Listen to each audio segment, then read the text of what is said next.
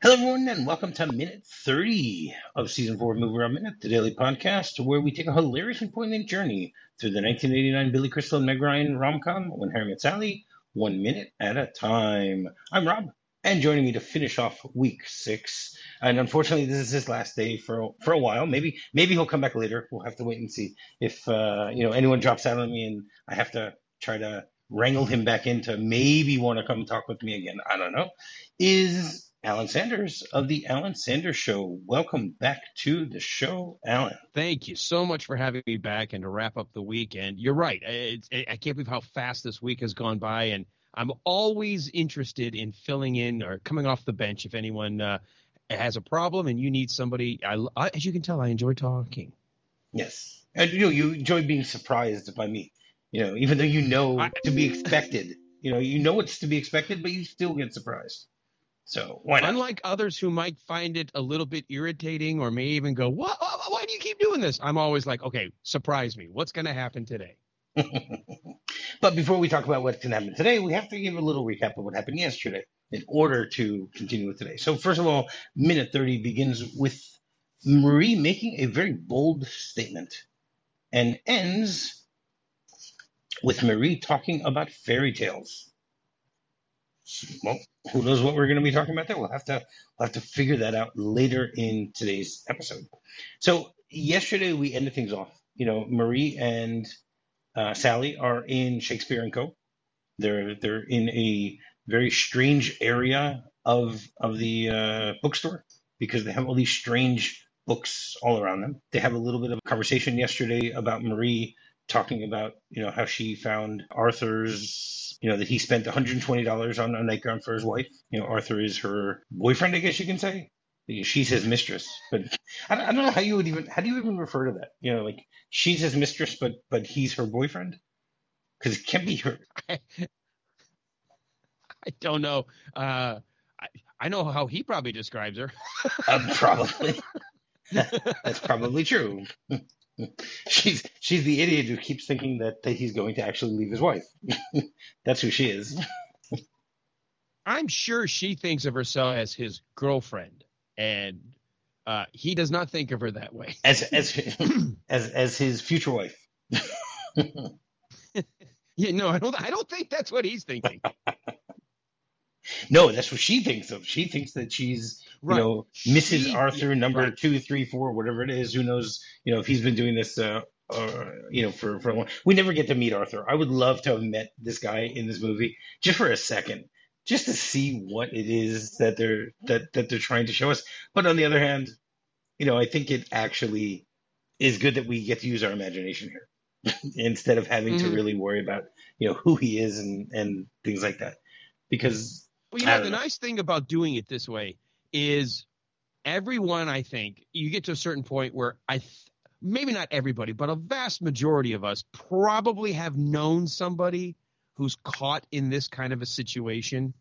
And by not showing his face or giving us anything besides our imagination, we can plug in our own experiences or memories of having people in our lives who have found themselves in the same kind of predicament. Right. That's true. It's a very good point. And, I think Rob Reiner and Nora Ephron knew that. And that's why they would do that. Here you have, you always have in movies these characters who just, who sometimes they're more sometimes they're more pivotal than in others. But in this case, here you have a guy who is very pivotal to Marie's story. He's not pivotal. Well, actually, he's also pivotal to the full story, but we'll have to get there in a few weeks about the fact of, how Marie just, completely forgets about him at some point. This is, I think, one of the last times that they mention him. Maybe they mention him a little later. But he eventually just disappears without any real explanation as to what she did in order to stop things. But in this point, at least, she's very important in his life. He is very important in her life. Sorry. That makes a little more sense. He thinks that I keep saying Marie. I don't know why I keep doing that. Are you okay? I'm perfectly fine. I know it's Friday. It's been a long week. It's been a long week. Exactly. It's 4:00 in the afternoon for me. It's a long day. What can I say? So Marie feels that Arthur is very important in her life, and but the funny thing is she keeps snooping around and she finds all these little receipts all over the place. Which do you think he's leaving them around on purpose, or he just doesn't care? I think he doesn't care. I don't think he even thinks that she's snooping. I think he's gotten away with this for so long, and who knows how many other times he's tried to do the same thing. I don't think he cares. Right, right. I mean, I find it a little strange that he's walking around with a receipt in his briefcase for a nightgown that he bought for his wife. I don't know if that's the place you would put a receipt. If he was trying to hide it, from his wife, then well, first of all, then you could just burn it. If that's the case, you don't have to keep the receipt. But Well, I mean, if it's for his wife and his wife found it, it wouldn't be a big deal. I think he just wants to keep a surprise from her, and he's just used to keeping his personal effects in his briefcase. could be. I don't know. Because what if he has to return it? What if it turns out he got the wrong size or she doesn't like it? And well, where's he keeping the nightgown? And how does she know? How does she know that we don't know if he's given it to her yet? Right, but also then the question is, she only found a receipt. Maybe he actually bought the nightgown for her, and she is, he hasn't given it to her yet. Oh, there's a thought. Yeah. So, why does Marie just instantly assume the nightgown is for the wife? Right. The kitchen table or the dining room table, I can understand. Okay, that's for the wife. But here, I don't think so. I have a feeling. Interesting. You know what? I never even thought of it that way. Well, that's why we're doing this, Alan, so we can talk about things that we never thought about. We never would have even, would have crossed our minds. Absolutely. Oh my God. That is such a good point. Maybe it was for her, and that's why it was in his briefcase. But which gives you a little insight into Marie. She's not necessarily 100% confident. You would think if she was 100% confident this relationship was heading in the right direction, she would have assumed, well, that's got to be for me. Exactly. That's right. Maybe it's not the right size. Maybe it's a different size. That's the only thing way. That's right. That's the only way that you could really believe it. Unless she always says that she doesn't like purple and it's a purple nightgown or something like that. Something from that. But they don't give us any of that detail, so you could read into it, but we don't know. Right. Exactly. Which is why I love doing this. We get to think of things that people who made the movie probably don't even think about. I doubt that Rob Reiner and Nora Ephron thought about the fact that maybe this could be Marie's nightgown. You never know. But we haven't even gotten into this yet. We've been talking for 7-8 minutes, and we haven't even gotten to this minute yet.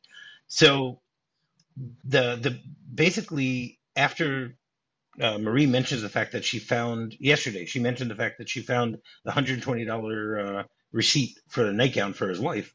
And then she goes, I don't think he's ever going to leave her. And that's how yesterday's episode ended. And today begins with Sally going, nobody thinks he's ever going to leave her, which is such a great line. It's such a friend line. It's something that only a real friend would say. Right. Not even cushioning the blow. It's right there in your face. Yeah.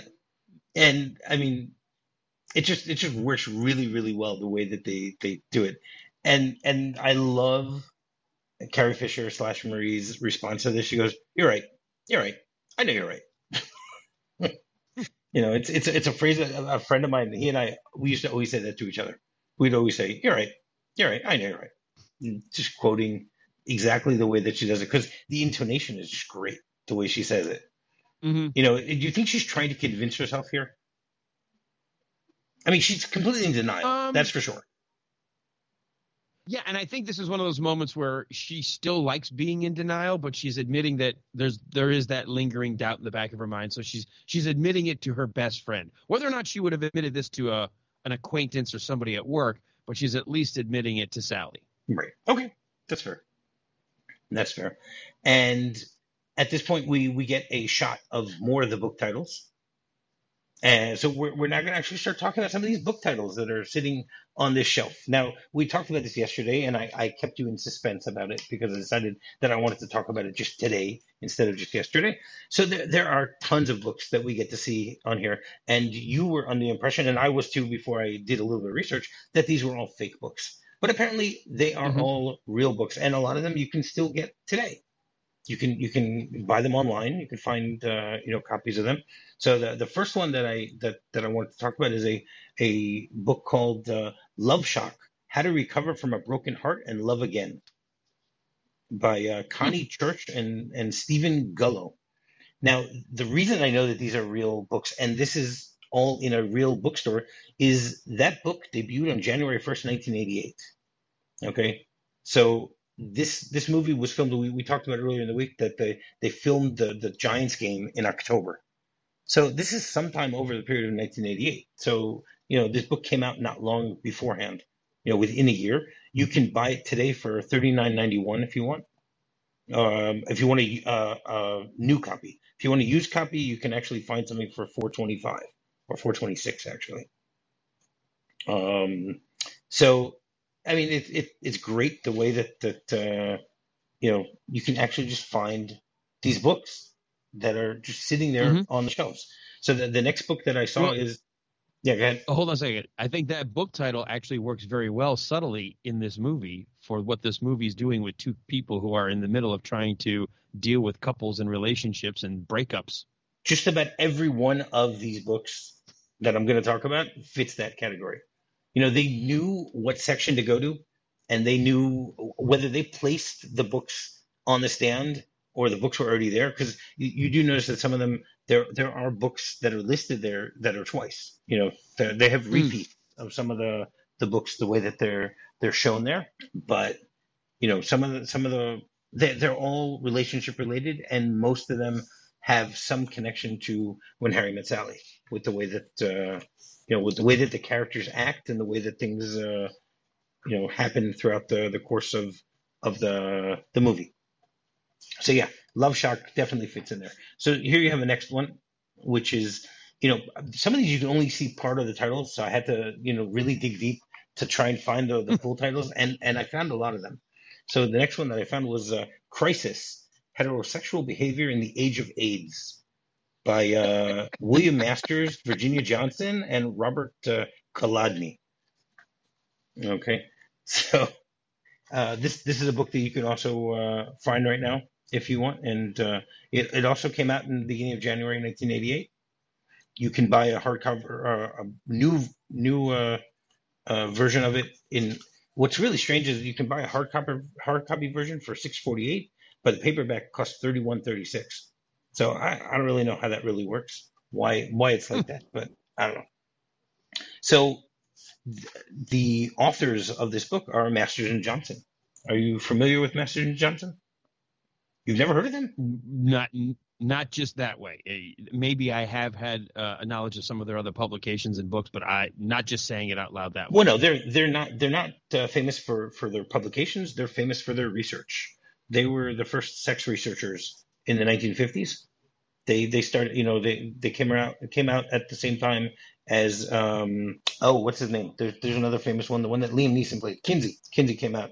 They all started around the same time in the 50s with a whole bunch of research about sex. So William Hmm. Howell Masters was born December 27th, 1915, and passed away February 16th, 2001. He was originally a gynecologist who started a research team, and his partner was a research assistant named Virginia E. Johnson, and they pioneered research in the nature of human sexual response and the diagnosis and treatment of sexual dysfunctions and disorders from 1957 until the 90s. So, when this movie came out, they were still doing their research at the time. Wow. Um, Okay. yeah, yeah. What's interesting to me is the fact that the two of them were married to other people at the time. When they're doing all this research, and they actually both ended up getting divorced, and they married one another 14 years after they started working together. I guess they figured, let's just finally make it official. After they're doing all this Well, I guess research. that It's a happens place when where you can you take work. your work home with you. Well, I guess the work wife became the actual wife. That's right. Exactly. Um, By the way, do you have that phrase? I'm curious about that. It's something I know we hear about a lot in America, especially when a man may have a right hand person in their organization or on their team that's of the opposite sex, and they go by the term work wife because they're always like having to contact and call and talk, and it feels like, oh my God, that's my work wife. I just want to go home to get away from her. Do you have that in your country? Have you heard of that course, phrase of being of course, having of a course. work wife? Yeah, yeah. Yeah. Okay. But I don't use that phrase because Well, you say I don't that. I don't know. I don't live there. no, but I'm saying I wouldn't use that phrase. That's what I'm saying. I wouldn't call someone in my work wife, especially not in front of my wife.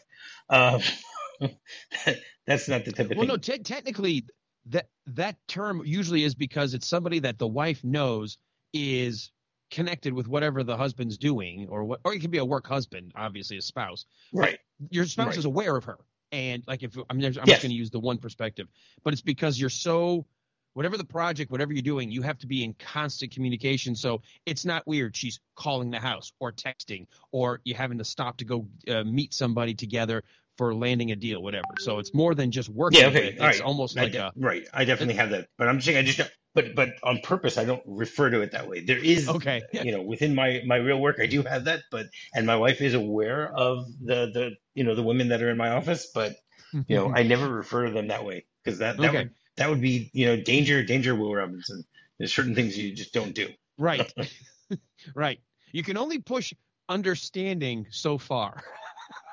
Correct. That is correct. And I think it works both ways too. I don't think I would want to, have my wife refer to a work husband, at the same time either. Mm-hmm. And I'm sure you're the same way too. Yep. Too much jealousy there. Too much jealousy. Well, I will tell you this, something my current wife and I, because we both talked about early in the week sharing our stories. This is marriage 2 for us. I find jealousy to be the most pointless, useless, and reckless emotion. I wish if I could get rid of one human emotion, that would be it. A lot of times you can look at negative emotions like anger or fear. Sometimes you can say, well, you need anger to maybe motivate you, or fear might keep you from going and doing something stupid. There is nothing positive. There is no way to spin jealousy leads to something good. It never does. No.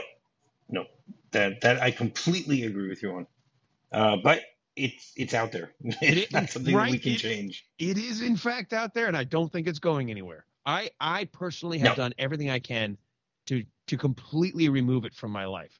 I don't think about it with other people, with other things. I've long come to the decision that if my wife decided, she was going to go do things behind my back, I'm not going to worry myself sick on the what if, and I'm not going to be constantly chasing or spying or looking after. I'm like, you know what? I'm going to live my life, and I'm going to hope to be the best person I can be, and she'll want to be with me. But we know, human beings, if she chooses to go somewhere else, I can't stop her. So why bother wasting all that energy on stupidity? Wait till it happens before you decide to deal with it. That is correct. And how about this? Do the things in your relationship you should be doing every day anyway, so that way that doesn't happen. That's correct. So back to Masters and Johnson. Sorry, I was doing my own. No, that's okay. Relationship. That's advice. okay. That's all right. Yeah. So Johnson is Virginia E. Johnson, who was born Mary Virginia Eshelman. She was born February 11th, 1925, so she was 10 years younger than him. And she passed away on July 24th, 2013, which means that she outlived him by 12 and a half years. So I mentioned that the two of them got married in 1971, but they actually divorced in 1993.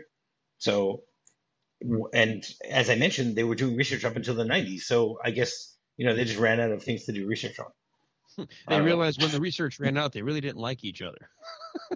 Apparently. All we had in common was our work, and now we don't even have that anymore.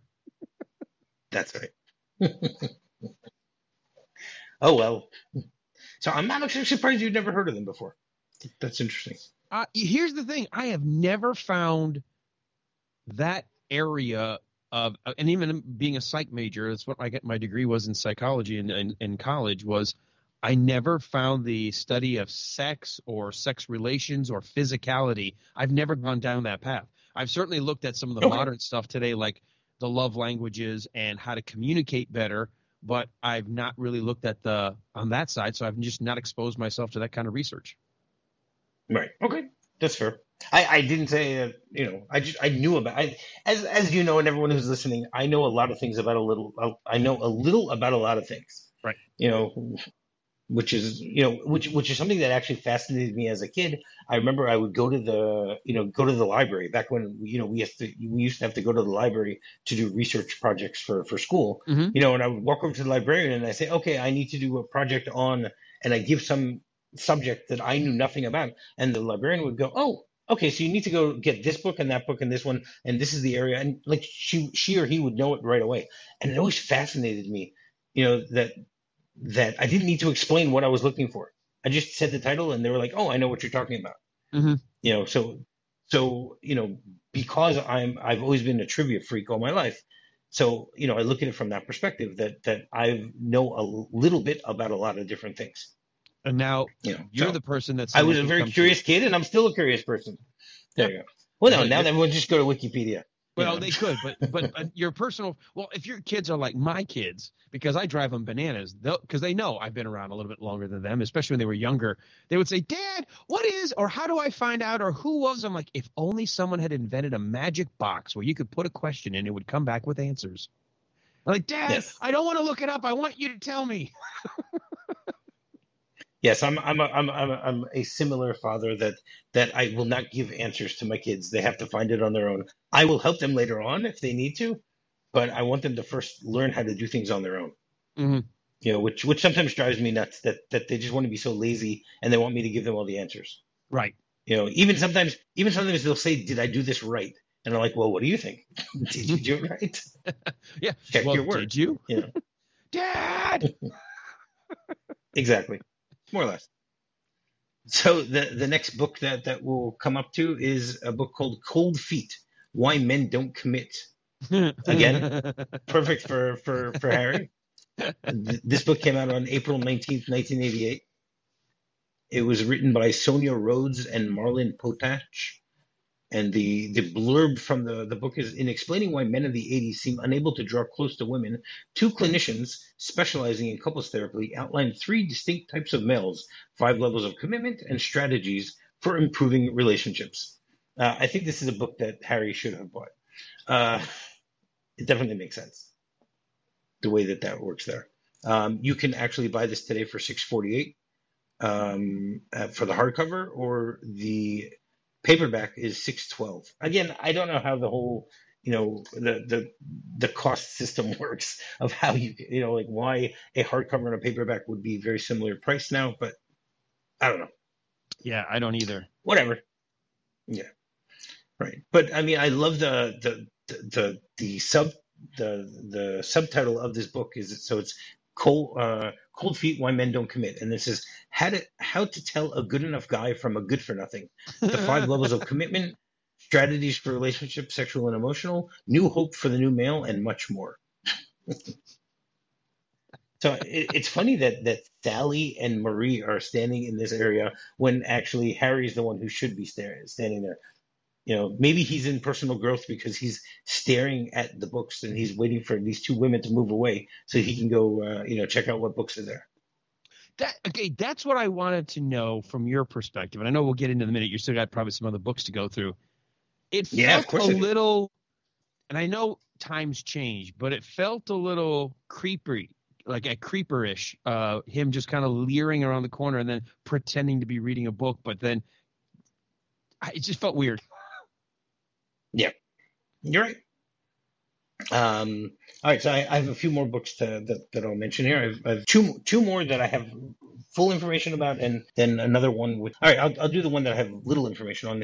There's a book called "I'm So Wonderful, Why Am I Alone?" And that also came out on the 20th of April, 1988. That one I don't have any information about.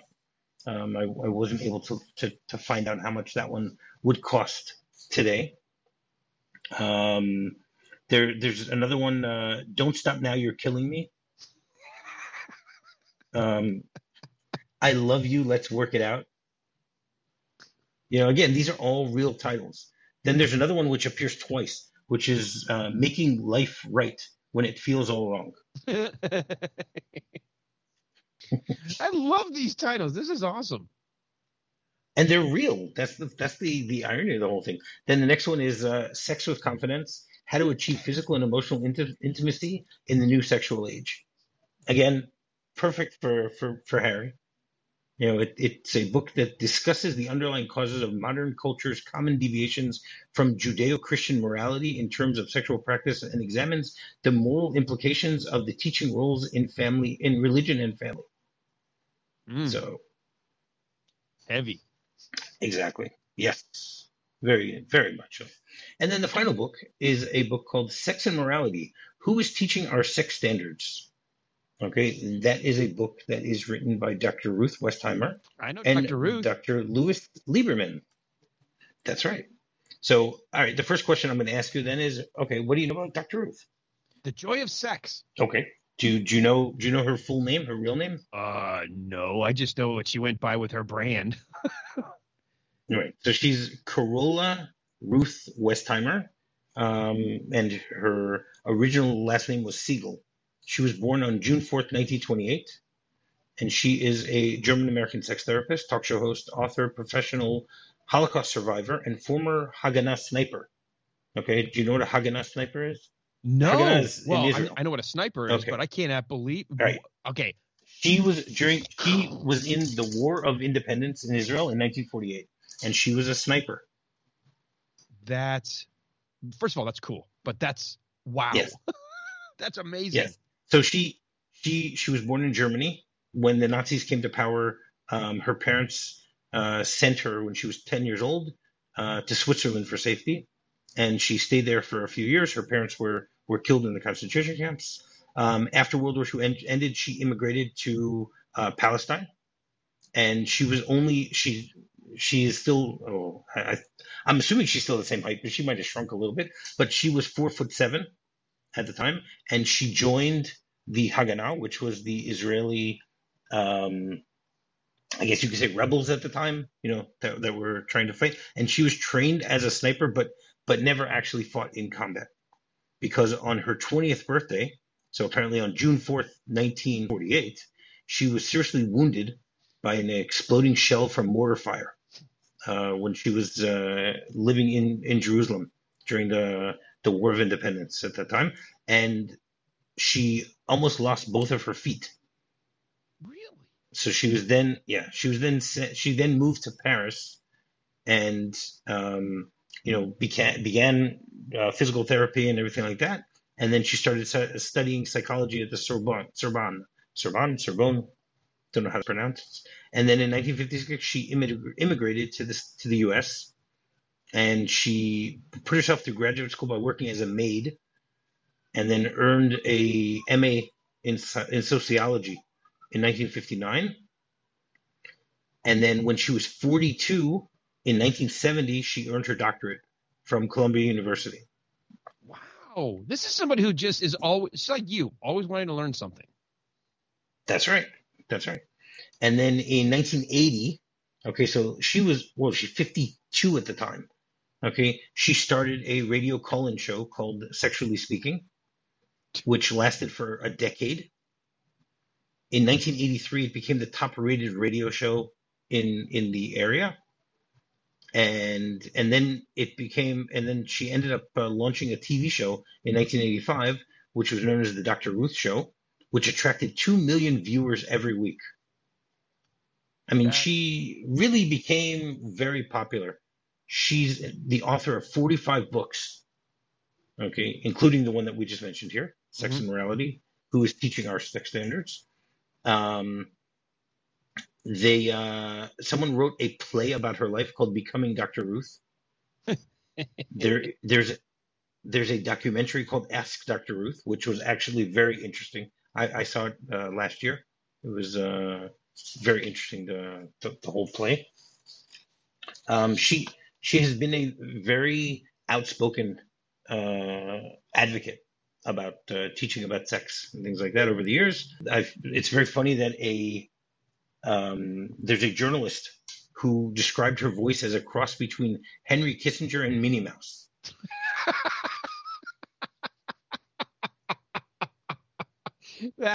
That's actually perfect. Exactly. Never heard that, but that is perfect. If you're not going to include links, you should probably, or if you, this would be a good place to insert maybe just a minute of her talking, because that's perfect. Okay, I will mark it down that I should do that.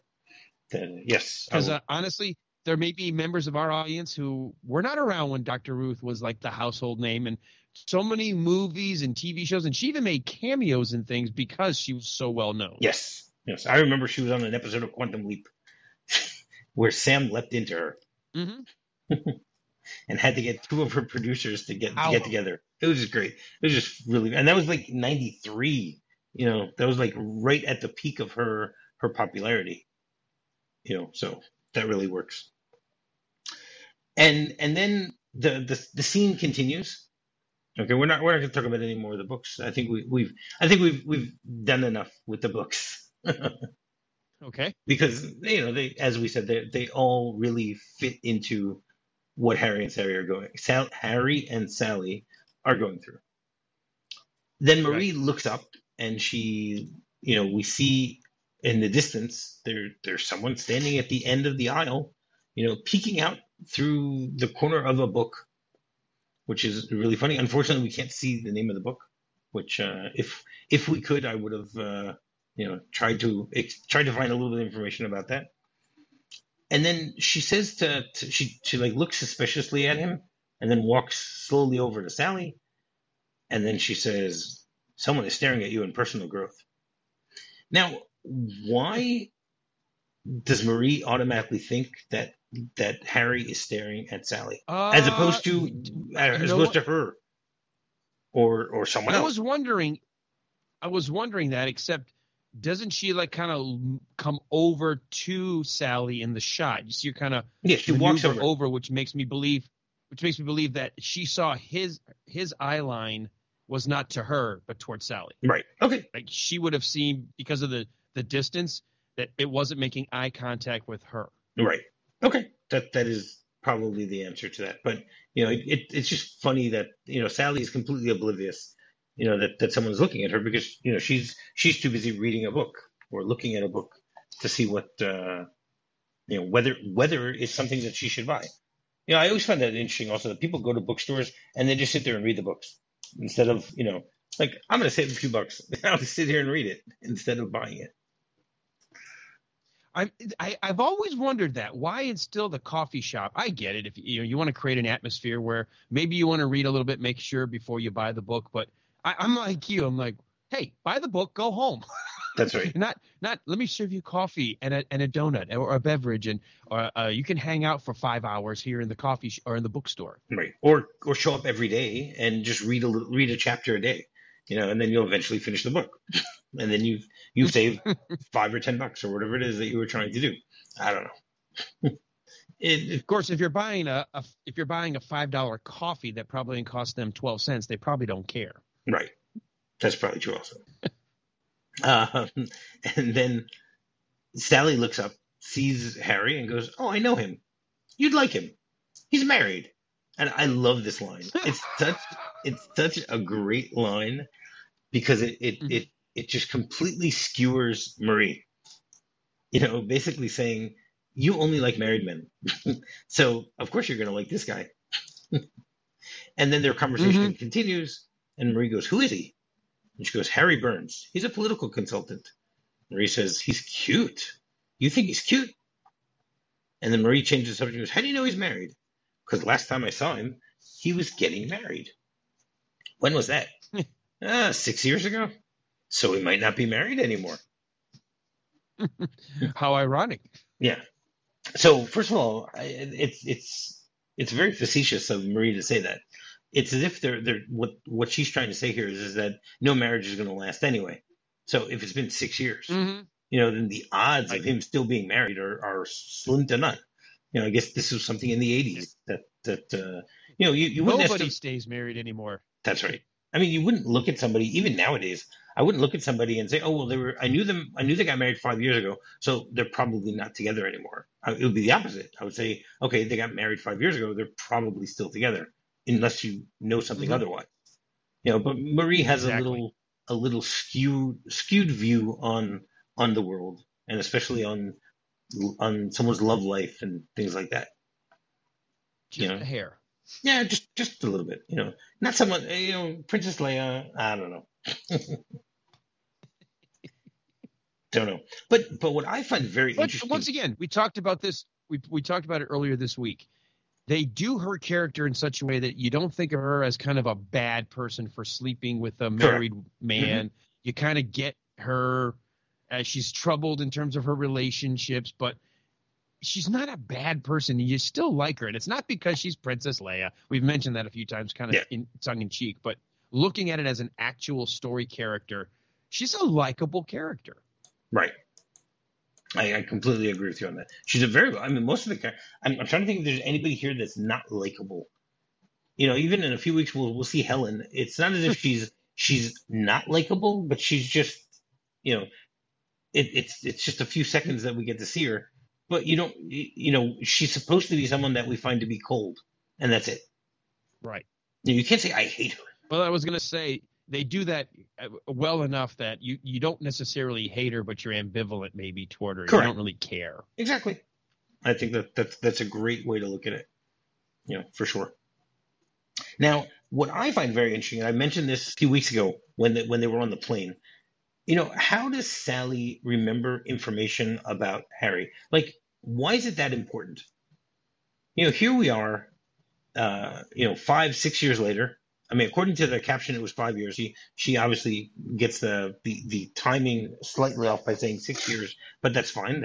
That's perfectly natural for someone to not remember specifically. But she remembers that he's a political consultant. She remembers who he is.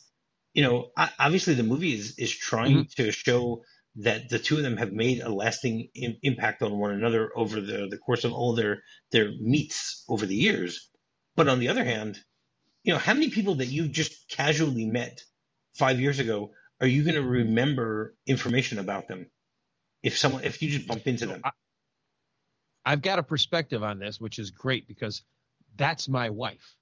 I told her if I ever decided to run for political office, she would have to be glued to my side because she can remember people she met once at a party. She just catalogs it, her brain codes it. So she's like, oh yeah, this is somebody we met at so and so's party 6 years ago. He works for so and so. They got 2 kids. I'm like, how do you retain that? She Wow. just does. She's one of those people that it just sticks in her head. And so all the time, I cannot tell you because being in radio, I interview generally 2 or 3 people every day. So in the course of a year, I probably have had 1,000 people that I've met in my studio.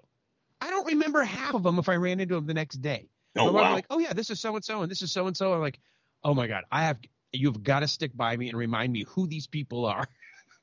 Wow. And Okay. it's not because I don't like them or anything. It's just my brain doesn't code them the way hers does. Right.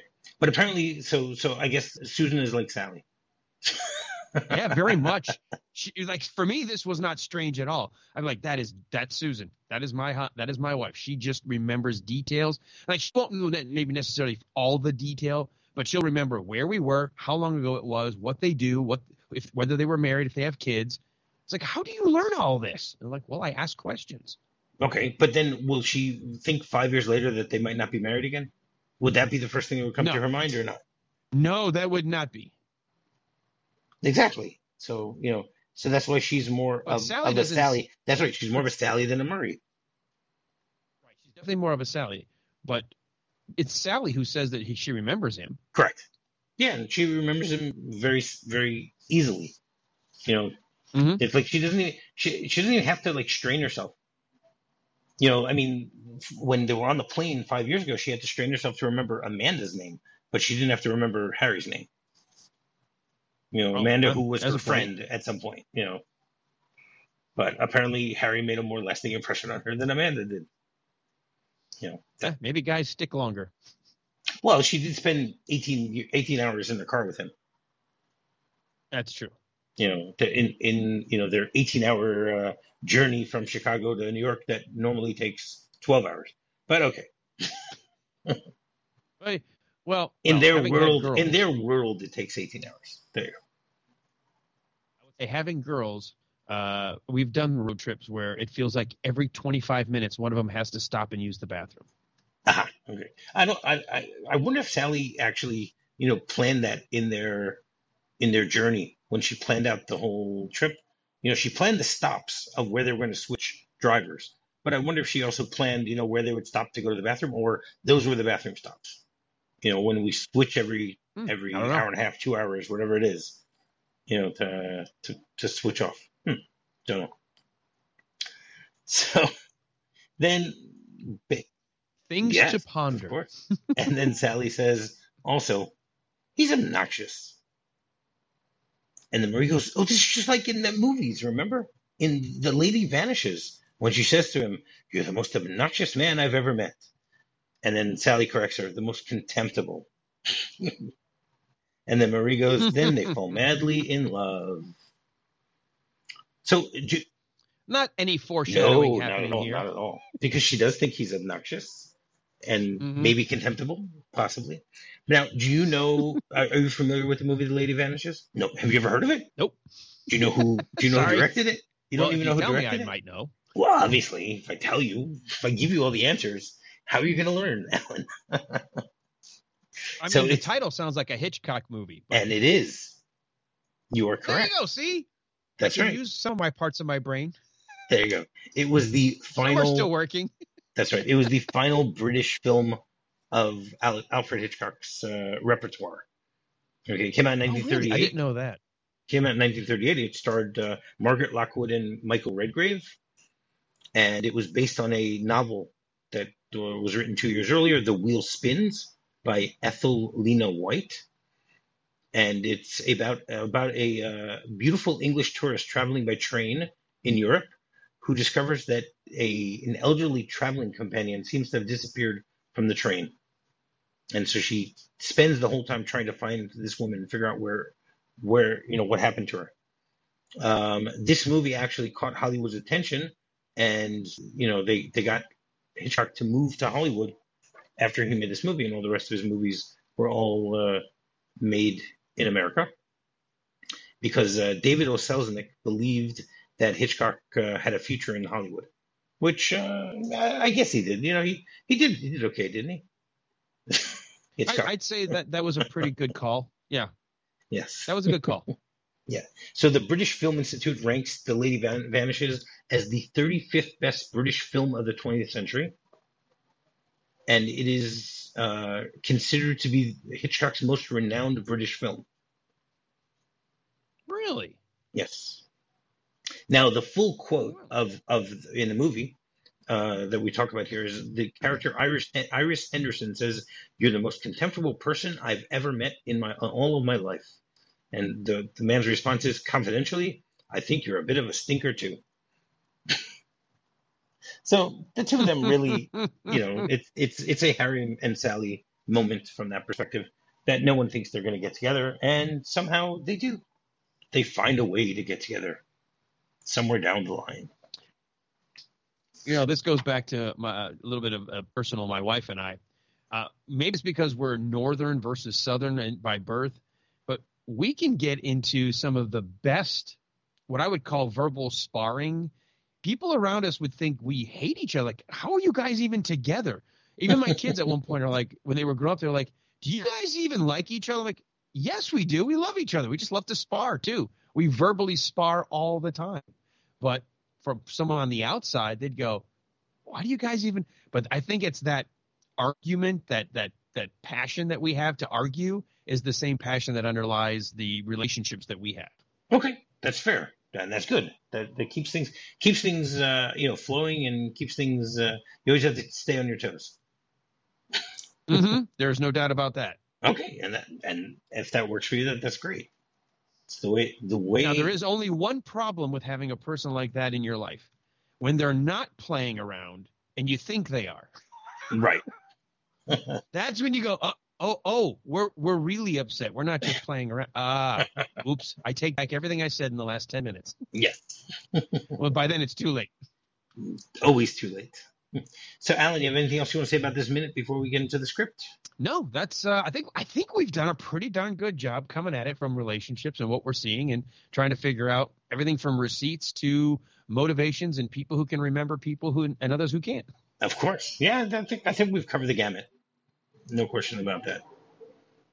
But so the script, there is only one thing that's different between the script and the movie, and it's actually the quote from the movie The Lady Vanishes, because in the movie, so Sally corrects her and says the most contemptible as opposed to obnoxious, and in the script they apparently got it Hmm. wrong and they wrote the most hateful. So I find it very funny that they didn't do enough. They didn't do enough research there. Oh, isn't it funny that maybe Nora Ephron, just because you know how it's that thing, what do they call the Mandela effect, where you kind of misremember something, but you swear that's got to be the way you Yes, remember it?